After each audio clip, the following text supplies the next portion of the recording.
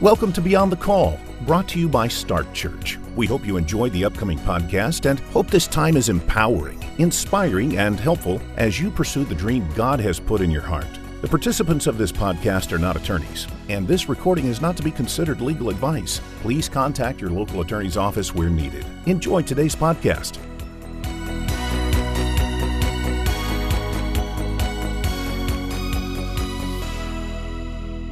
Well, welcome to the Start Church podcast, Beyond the Call, and I am really excited about today's guest. Michael Gatlin is the multiplication coordinator for the Vineyard, and Michael, we're so glad you're on the podcast with us today. Oh my gosh, it's a privilege to be on here with you, and thank you so much for the invite. I'm looking forward to our conversation today.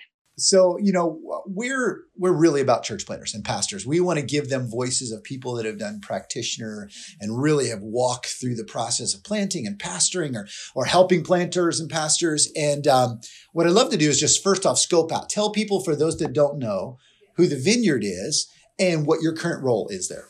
Yeah, my current role is I direct Multiply Vineyard, which is the kind of the church planting arm of the Vineyard movement. We have about 600 churches in the United States. We're in over 100 countries and have an additional about 2,500 churches around the world. And wow. We've been around since about 1982, started with a group of about 6 churches and have been really church planting every year since then. And yeah, it's a great community of churches that's very much based in relationship with one another, kind of common vision and values and common kingdom theology. And right. When I first discovered this tribe, I felt like, oh my gosh, I'm finally home. Oh, that's awesome. That's the greatest story right there, is people feeling home. Tell me, what is the multiplication coordinator? Tell us kind of a day in the life. What does that look like for you? Well, I just got back from like 9 days on the road. So I basically have 2 full-time jobs. So I pastor a local church in Duluth, Minnesota. And we planted this in 1997. It was a replant in 97. Wow. And so we've been up here for about 22 years. We've sent out a bunch of church plants from here. Our average attendance right now is between 12 and 1,500 on a weekend. Wow. And then in 2002, I took over as a regional church planting coordinator in the Vineyard for a Midwest region and led that for a number of years until they asked me to take over the national role in 2012. And so what that means is I am coordinating basically a team of volunteers around the country, pastoral leaders, church planting practitioners, coaches, and assessors, and really helping our local Vineyard churches to reproduce. And so that includes everything from, standalone church plants to multi-sites to adopting into our movement, like all sorts of different ways that our movement is, multiplying. Yeah. Well, I encourage anybody who's listening to the podcast to follow Multiply Vineyard on the Facebook. I see all your videos that are on there. They're really helpful. I like them myself as a planter and as somebody who's helping planters and pastors. You just mentioned your church has already sent out churches, right? Yep. Talk to me about that. How do you identify who's a planter and how do you guys get behind them? Well, we have a whole bunch of things that we do. So one of our initialisms that we've used in the Vineyard for a lot of years goes like this: IRTDMN. And that stands for Identify, Recruit, Train, Deploy, Monitor, Nurture. Wow. And we just consider that the job of every single leader in our church community. So we've got about 200 leaders actively doing IRTDMN, all the time in our local church. We're looking for leaders. We're leading people to Christ. We're looking for leaders. We're serving alongside people. We begin to recruit them into leadership and train them in different ways. As you're doing that, you find people who are kind of natural gatherers. Yeah. They're a little bit more entrepreneurial and vision-minded. Sometimes they're quite annoying. because they walk into a room in a meeting and they're like, man, this could be different. This could be better. Right. It could be like this, right? And you're like, okay, well, I got to spend some time with this annoying one. Yeah. And a lot of those folks actually end up becoming some of our best church planters. Wow. They're folks who have sometimes more recently come to Christ, and they have a lot of connection in the community. People want to gather around them. They begin to share vision. Other people join in. And so we're identifying those planters and potential planters by people who have some of those natural gifting that church planters kind of need to have to be successful. And then putting them in places and coming alongside them where they can begin to grow in that. So what does that look like? Somebody comes alongside, you're recognizing the call, and I'd love for you in a minute to give us the IRTDM again, just for our listeners to be able to hear exactly. But Sure. When you start recognizing that, talk to us through some next steps.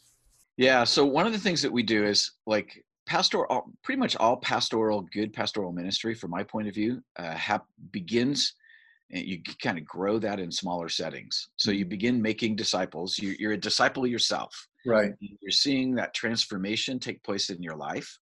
And then you begin to pass that on to like one or two people. And so if I'm seeing somebody that has some of those gifts and they're embodying that transformation of the gospel, they're really seeing change happen in their lives. Right. Then I begin to give them the assignment to go out and find a couple people who don't know Jesus and begin to meet with them and begin to, work that same transformation. See if people will work with them and do that.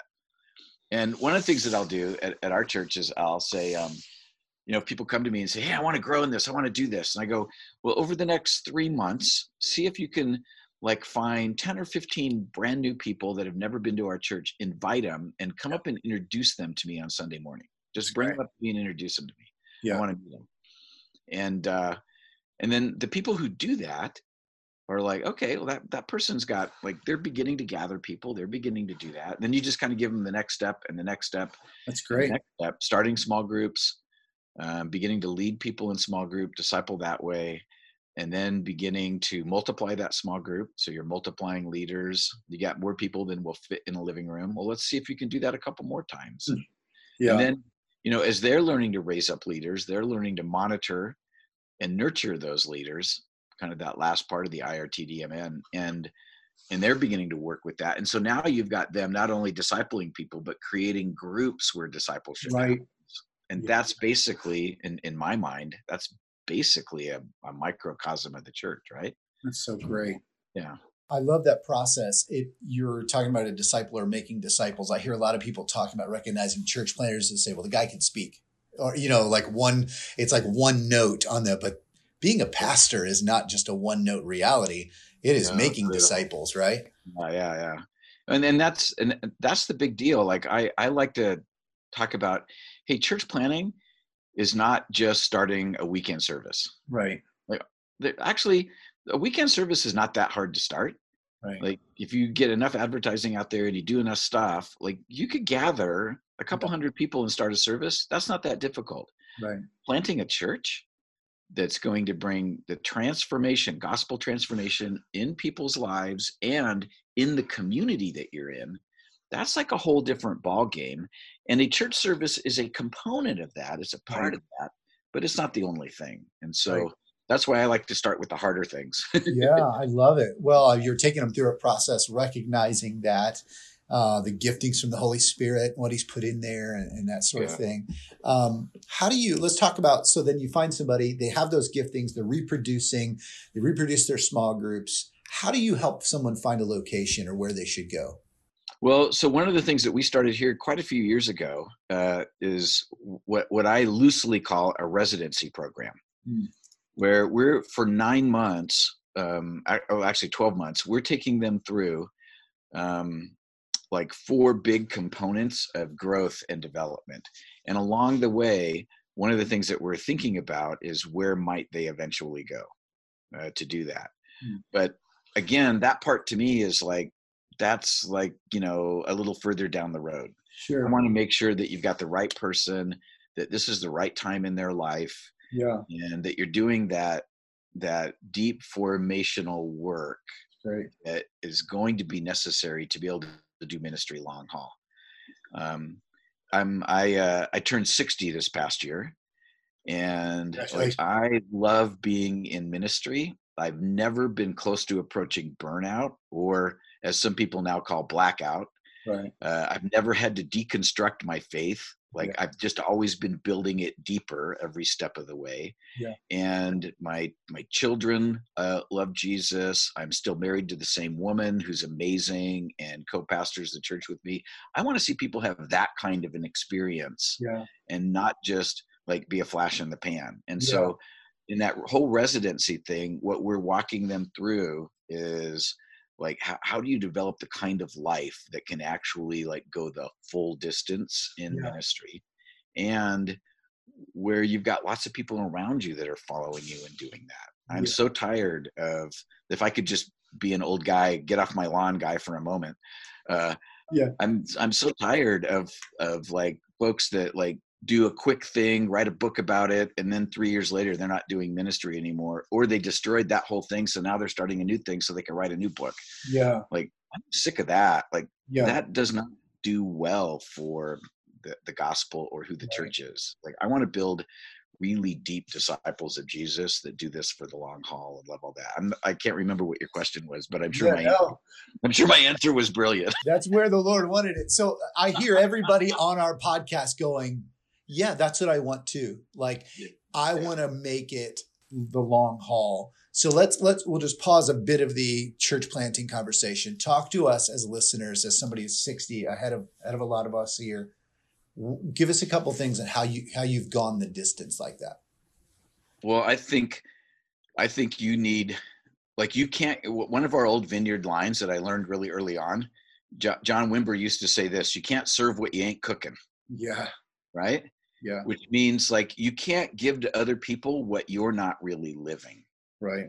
And so one of the dangers of being a church planter, a pastor, somebody who preaches every week, is that you'll talk about stuff that you're not really experiencing. Yeah. Amen. Right. You'll tell other people's stories, and it's like, boy, oh my gosh, we need to make time in our lives to actually have that real intimate relationship with Jesus ourselves. Right. That we need to be going through personal transformation, like all the time. Like, again, I just turned 60. God is still transforming me into the human being he wants me to be. Yeah. And like every year there's things in my life that he's working on, that he's dialing at. Making time for that. Silence and solitude in our lives is huge. I was highly dyslexic, never read a book through high school. Now I read 200-300 books a year, and like I'm just like I'm devouring and learning and growing in that, and never just being satisfied with like putting on a show or trying to get more followers. I took myself off of Facebook. I hope Multiply Vineyard looks good on Facebook. It looks great. I haven't seen it for like 4 or 5 years. I finally just jumped off the treadmill. Yeah. It looks great. I do feel like a cranky old guy though. It's kind of fun. Well, you just said something great. You're pastoring your soul, right? You're staying connected with Jesus, which would seem to be, of course, but we see a lot of people who are maintaining the quality of their service more than they are the quality of their own soul, right? So you're speaking to that. Having a spiritual director, having a coach, having people who can a group of friends who can really easily speak into your life and challenge you when you're being a jerk, listening to your spouse, whether you're a man or a woman pastoring the church, listening to your spouse if you're married, listening to your close friends if you're not, about the things that you do that are annoying, asking really good questions. Like the other day I was going through some transformational stuff, and we were working on the concept of shame. And I realized in the way it was being defined, I'm not sure I've ever felt that before. So guilt is, just really quickly for folks, guilt is when I've done something bad, what I feel. That's like a good godly thing to feel when you've done something bad. Shame is I am bad. Right. And I've often felt, well, all the rest of you guys are horrible, but I'm actually pretty cool. And the guy that I was working with, my coach said, well, Michael, why don't you ask people how they experience you in shame? Do they ever feel ashamed when they're around you? Yeah. And immediately I thought, Well, I don't want to ask them that. Yeah. Like, they're just going to beat up on me. And so courage, I went out album shopping with one of my really good friends. He's like in his late 60s, and we go vinyl album shopping together. And on the way down to Minneapolis, I said, hey, how do you experience me and shame? And on the way back, so like 6 hours later, he goes, I'm not sure I experience shame, but sometimes you make me feel like an idiot. And I'm like, what a gift to have a friend that will say that to you and then be able to work through those kind of things. Yeah. So like, you just have to be leaning into that kind of stuff nonstop all the time, and allowing that real interactive relationship with the Holy Spirit, allowing him to like dial up those things in your life so you can continue to grow. Did you seek those relationships intentionally? Did they fall into your lap? How did that work? I think you have to I think you have to go seek them all the time. Don't be satisfied without them. And I've had people say, well, you can't be friends like that with somebody in the church that you pastor. I just think that's BS, man. Like, if you can't do that in the church that you're pastoring, like, get out of that job and find a different job. Because I think Jesus was pretty good friends with Peter, James, and John. You don't hear a lot about Bartholomew. But even Judas, Jesus was the guy. John was the guy leaning his head at that Last Supper into Jesus's chest. Well, Jesus was leaning his head into Judas's chest. Like, he was that close enough to dip together. Yeah, even at that Last Supper. And so it's like, we need those kinds of friends, even if they could eventually betray us. Okay, God will have his way in that. And so, I just think we have to go seeking those things out and really making room for that in our lives. It sounds like you're saying the risk is worth the reward. Oh my gosh, the risk. And even if you get burned, totally burned, God's big enough to bring healing to you. You don't have to protect yourself. So, Michael, you don't sound bitter. You don't sound like you've been in the ministry a long time, and you still sound buoyant and spiritually refreshed. I appreciate you making that observation. I am not bitter. Sometimes I get really frustrated at people, but nobody who would be listening to this. but absolutely not. Because if you stay in a place where you're allowing the Holy Spirit to bring healing to your life, I think bitterness is like, that'll begin to destroy. It's the fruit of unforgiveness, actually. Right. So, that's so good. That's great, man. That's a good observation. Hey there, listeners. Do you know that more than half of the pastors in the United States report that reaching a younger audience is a major issue within their ministry? Well, you're not alone. One of the key strategies is by having an online presence. And at Start Church, we have found a way to make this complex task simple. Even if you don't have any website building experience, our website builder, StartSites, is an easy-to-use tool for everyone. You can create a fully responsive and customizable website for only $29 a month and have it ready to receive online giving for your church in less than an hour. So what are you waiting for? Get started today by visiting startsites.org. It would be our honor to serve you. And now, back to the podcast. So you've been pastoring quite some time. Talk to me about your calling. When did you start to feel this is where I'm supposed to go with my life? Yeah. So just really briefly, I came to Christ as a senior in high school in 1976. Within a few months, I felt like I heard God say, don't go study law, but go study the Bible. I rearranged my plans and went to a little one-year Bible college. It was there they gave me the opportunity to go speak a couple times, and I really enjoyed it. And I felt like God said to me, the reason you enjoy is because I made you to be a pastor. Yeah. And I thought, oh man, I don't want to be one of those guys. Those guys all wear ties and suits, and they bad hair oil. And I'm part of the 70s, the big hair, free flowing look. I can't be one of them. And then, but I went and continued to study scripture. And on the way, I met a couple church planters. And I thought maybe I was coming down with the flu, but what I discovered was it was really the Holy Spirit speaking to me and saying, the reason you really love their stories and you're moved by their stories is because that's who I've made you to be. Wow. And so I pulled out of ministry because that was a pretty conservative denomination out on the West Coast. I pulled out of ministry for about 20 years and went to art school, made my living as an artist. Wow. And then again, it was in the late 80s that I met the Vineyard and go, oh my gosh, this could be a group of people that I do ministry with. Yeah. For about 11 years, helped the Vineyard plant churches all over the Minneapolis, St. Paul area. Yeah. And then in the late 90s, finally, when Brenda and I were about 38, then God redirected us and sent us up here. So I gave up my art career after about 20 years. Wow. and came up here to plant the church in Duluth. Well, you mentioned twice that you felt like you were home. Yeah. One of the things we always encourage people. So we have the honor of being able to participate on a lot of first conversations when they're planting. Right? I'm planting. I don't know what to do. I need some help with my foundational structure. Then once we help them with that, they always ask, "What's next?" And we say, "Go find a tribe. You need a spiritual family. Right? Don't do this alone." How would you encourage somebody who's listening to go find? So many church planters are isolated. How would you encourage them to go find a tribe where they might fit? Yeah, that's a great question. I would direct them to the Multiply Vineyard website. Yeah. Shameless self-promotion there. No, because I love our community. But you should not be doing this as a lone ranger. Yeah. The spiritual warfare is real. There's more than one team on the field. Yeah. And if you're just out there playing offense and running your plays and practicing without the defense on the field, everything's a touchdown. But the moment the other team gets on the field, the whole thing gets a lot harder. When you start church planting, you need a community around you to really help you survive and do this. And so what I recommend that people do is go find some folks that you really admire that are doing life and ministry in a way that you want to emulate, and go get connected to them. Just go insert yourself into relationships. Just show up where they're doing stuff. And that's so good.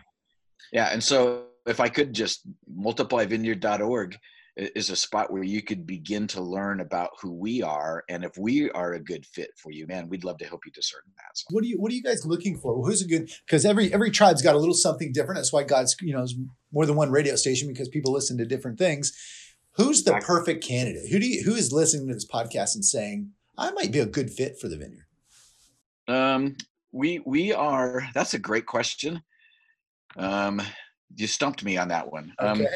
I read that in your list of questions earlier, and I'm like, I don't even know how to answer that. Yeah. Somebody else in my group could probably answer it really fast and quick, but all of a sudden my artist brain kicks in, and I think, well, everybody could be a good fit. Yeah. The deal is, we are very much oriented towards kingdom theology. Mm-hmm. And so you could read a couple people like James Smith or Derek Morphew, on what kingdom theology means. Just basically Jesus' central message on the gospel of the kingdom.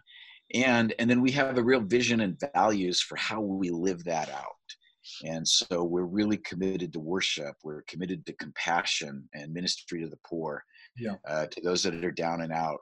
We think worship is like the number one thing that we've been called to as followers of Jesus in Scripture. Yeah. It's not just the music, it's your whole way of life. Yeah. And we're committed to a thoroughly a historic biblical approach to Christianity, and then kind of living that out in an honestly culturally relevant way, not like trying to be relevant to the culture, but speaking the language of the culture that we happen to be in, kind of the old Orthodox biblical truths. And so, for people and then we're very like naturally supernatural. We're not trying to like put on something, right?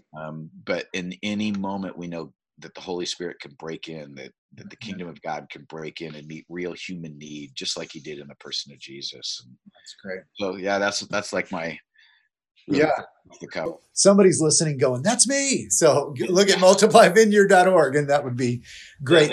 So every day, let's scope in a little bit. Let's talk about how you're helping church planters now. What are you finding church planters need in those first beginning days most? What are you providing for them? How are you coming alongside of them in those beginning days? So what we end up doing is we come alongside our local churches and help them reproduce well. Yeah.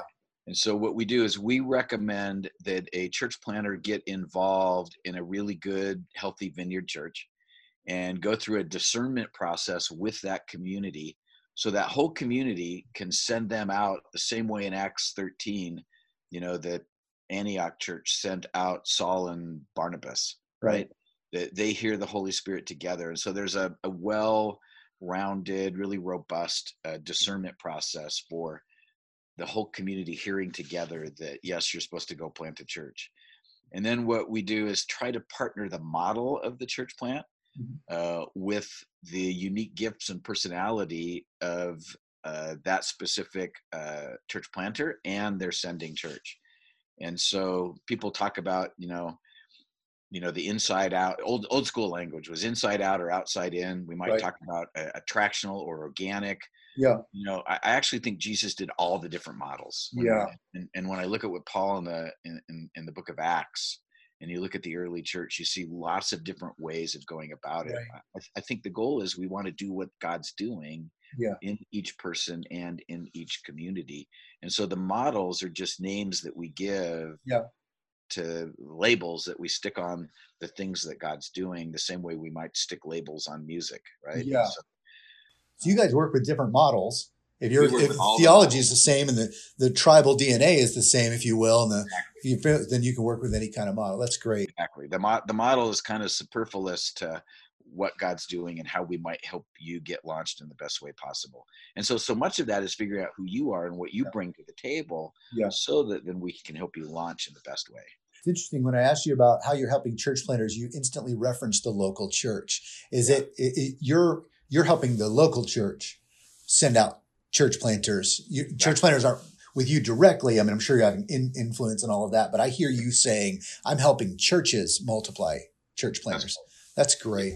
Because I think, if you want to plant a church, but you're not connected to a church, like that's kind of like, I don't know, like, I don't even know what analogy to use for that. That just seems like, hey, I don't want to be connected to the church, but I want to plant a church. Well, what are you doing? So I think it's the nature of the gospel that it reproduces. Unless the seed falls to the ground and dies, it remains only a single seed. I think it's the nature of the church that it reproduces in the next town, in the next village.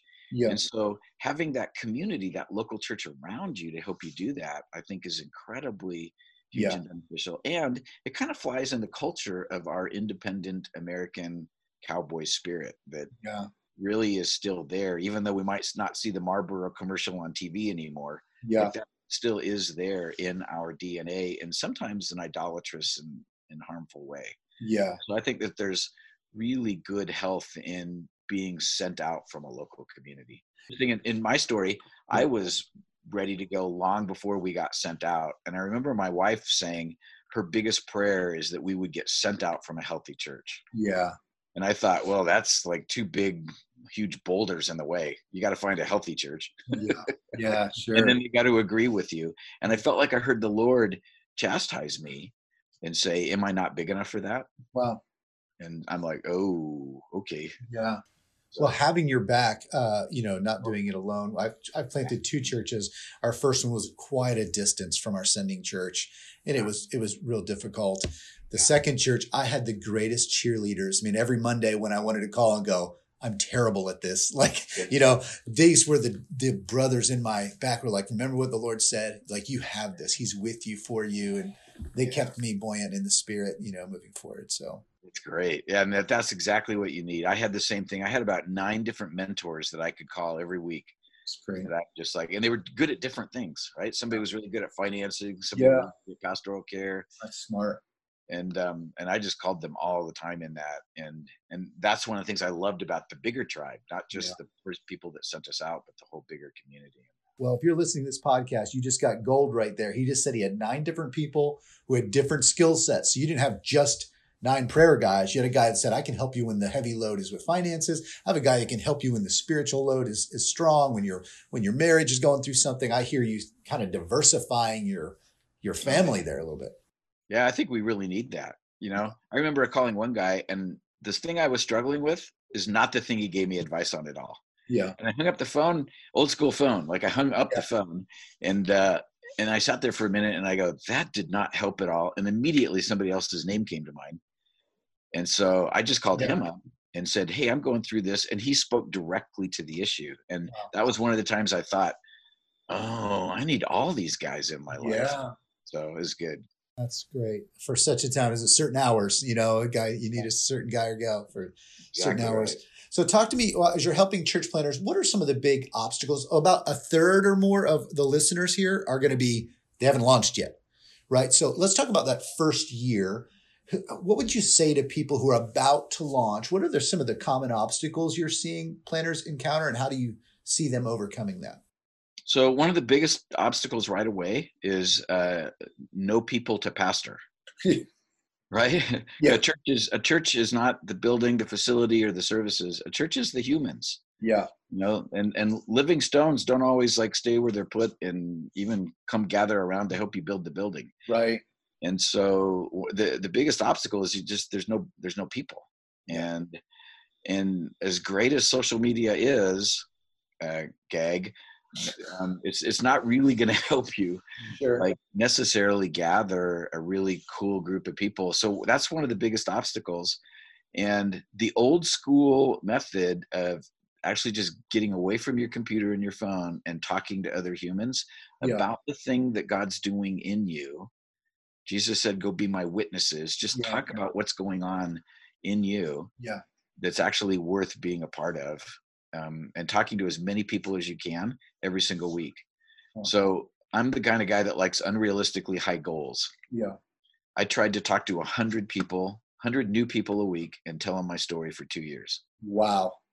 I only hit my goal 2 out of 104 weeks. Wow. But even my bad weeks, it was like 25 or 27 new people. Amazing.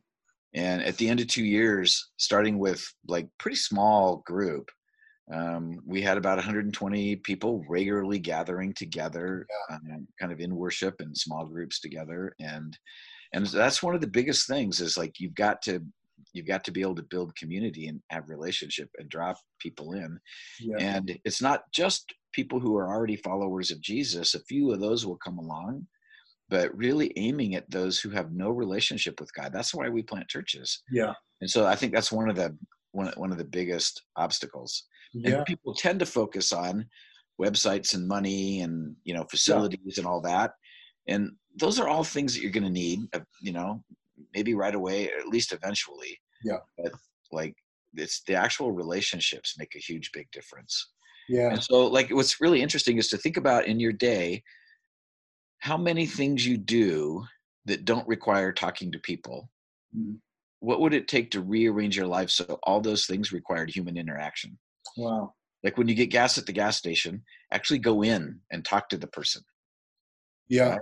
Or you're doing banking, actually go in and talk to people, or you're buying food, actually go to the store. Yeah. I know like everybody can deliver everything now, but like actually build enough relationships in enough places.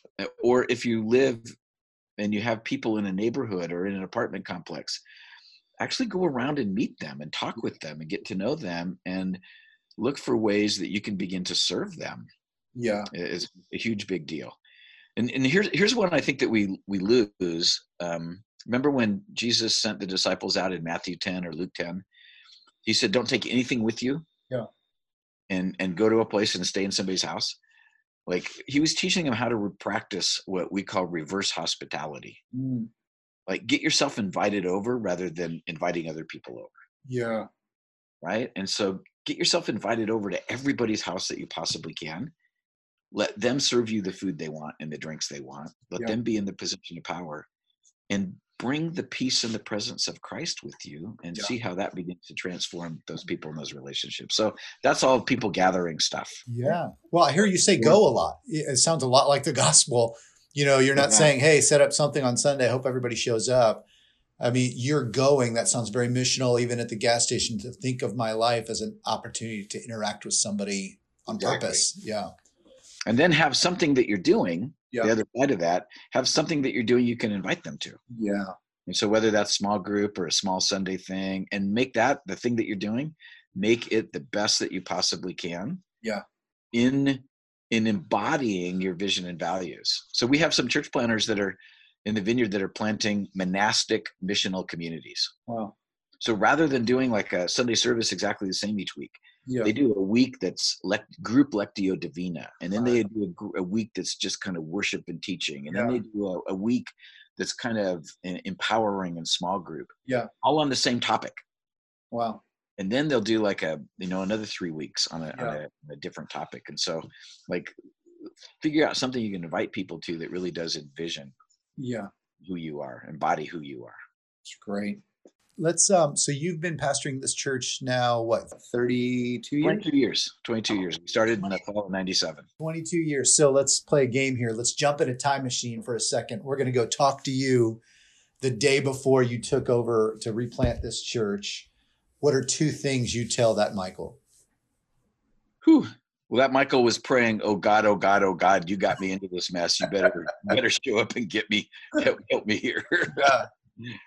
Oh, what's 2 things I'd tell that Michael? I'd probably tell that Michael, don't be quite so intense. Yeah. You know, and enjoy the ride a little bit and make and really treat people well. Yeah. You know, I think I ran over a few people in the early years, and if they're listening, dude, I'm really sorry. Come back around and let's get a beer and talk about it. Yeah. I'll apologize. Yeah. You know, that's common, right? Though, I mean, that's common. It feels like a lot of guys will go back and say that, like, I really steamed over some people. Why do you think that is? Or, you know, I wasn't as great with my relationships as I was now. Why do you think that's the case? Immaturity. Yeah. I think, you know, honestly, I think sometimes we're the ones that think we have to make it happen. Right. And so then we just take more responsibility than what's really ours. I think that's a part of it. And then I just think, gosh, as you do this and you stay in the game, you see how important like the other humans really are in this whole thing. We're not just using people to try to plant the church. Yeah, that's great. Incredibly destructive. And so, yeah. That's great. You probably have as good an answer or better. I'm probably going to be on the same way, you know, just being so driven, you know, to make something happen. And you just said a phrase that it made it sound as if I'm taking on the weight on myself. Like I'm responsible for this. Both yokes have my hands in it. You know, you're sounding like you're leaning into the Lord and believing He's doing a work, and that's very healthy. In the last few minutes here, what's God doing in the vineyard? What are you seeing God do? What are you seeing God say? Yeah, great question. I actually feel that, and several of us do, that God's actually really breathing new life into kind of our movement and who we are and our relationships with one another. That we're in a process where we have a lot of pastors that are older than I am and are retiring in the next 3 to 5 years. And so there's a lot of job opportunities out there, but I'm watching the next couple generations come up, and I love the way that they are really holding on to Jesus and embodying the same kinds of things that we've always been, but doing it in fresh ways. Yeah. So for example, I just spoke at a 350 high school retreat.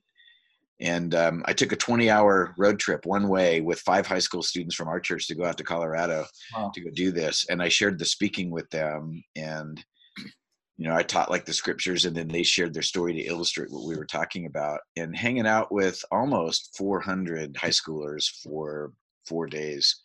I was so encouraged at the way that they are willing to lean in and grow and talk about some of the things in their lives. And we talked about how deeply God loves us and how that leads us to obedience and confession and repentance and just, you know, the basics of our faith. And then I watched them all just go there and start really confessing to one another some of the things that they'd struggle with, like deep addictions to porn for like 3 or 4 years since they're 14 years old. And just some of the other things going on in their lives. And then just watching them weep and pray for one another and seeing God begin to bring healing. We had several kids who made like a profession of faith for the first time. And like, it's just like, I just love that. It's so encouraging watching them And then the week after that, we did a young adult conference down in Phoenix, and the same thing with a group that's now a few years older, and they're doing the exact same thing, and they're like leaning in. So one of the things I think that God's doing in the Vineyard is really empowering our next couple generations to embody kind of the gospel and embrace the presence of Christ and walk in the power of Christ in like some really fresh ways, and it's super exciting. I'm glad I get to be around and help be a grandpa during this time. That's awesome. There's definitely a generational transfer of something happening right now, some legacy, some DNA. And I told you this before we started, but I had the pleasure of visiting a Vineyard Church recently. And Mike, one of the things that stood out to me is when worship started, it wasn't just the young people who went forward to really go and worship. It was multiple generations clearly seeking the Lord together. And it's a rarity right now. I think that was one of the most beautiful things my wife and I saw. So we appreciate, what God's doing in the Vineyard as well. How can people get in touch with you? There's people listening to the podcast that need to just jump on board. Multiplyvineyard.org. You can take a look at the information there. My email address is really simple, michael@multiplyvineyard.org. And we'd love to start a conversation with anybody who's interested. Or if you happen to be in Duluth, Minnesota, the Vineyard Church is not hard to find, and it'd be really fun to connect sometime. So not too many people make it up here except during like our summer month. Well, listen, we are so grateful you spent a little time with us. I said I'd keep you to 45 minutes, and we're right there. So I want to honor your time. And Michael, thanks so much. This was gold today. I think a lot of people will be receive life from this. So we appreciate your time. Cool. Thanks for the invitation. It's really great talking with you. Thank you for listening to Beyond the Call, brought to you by Start Church.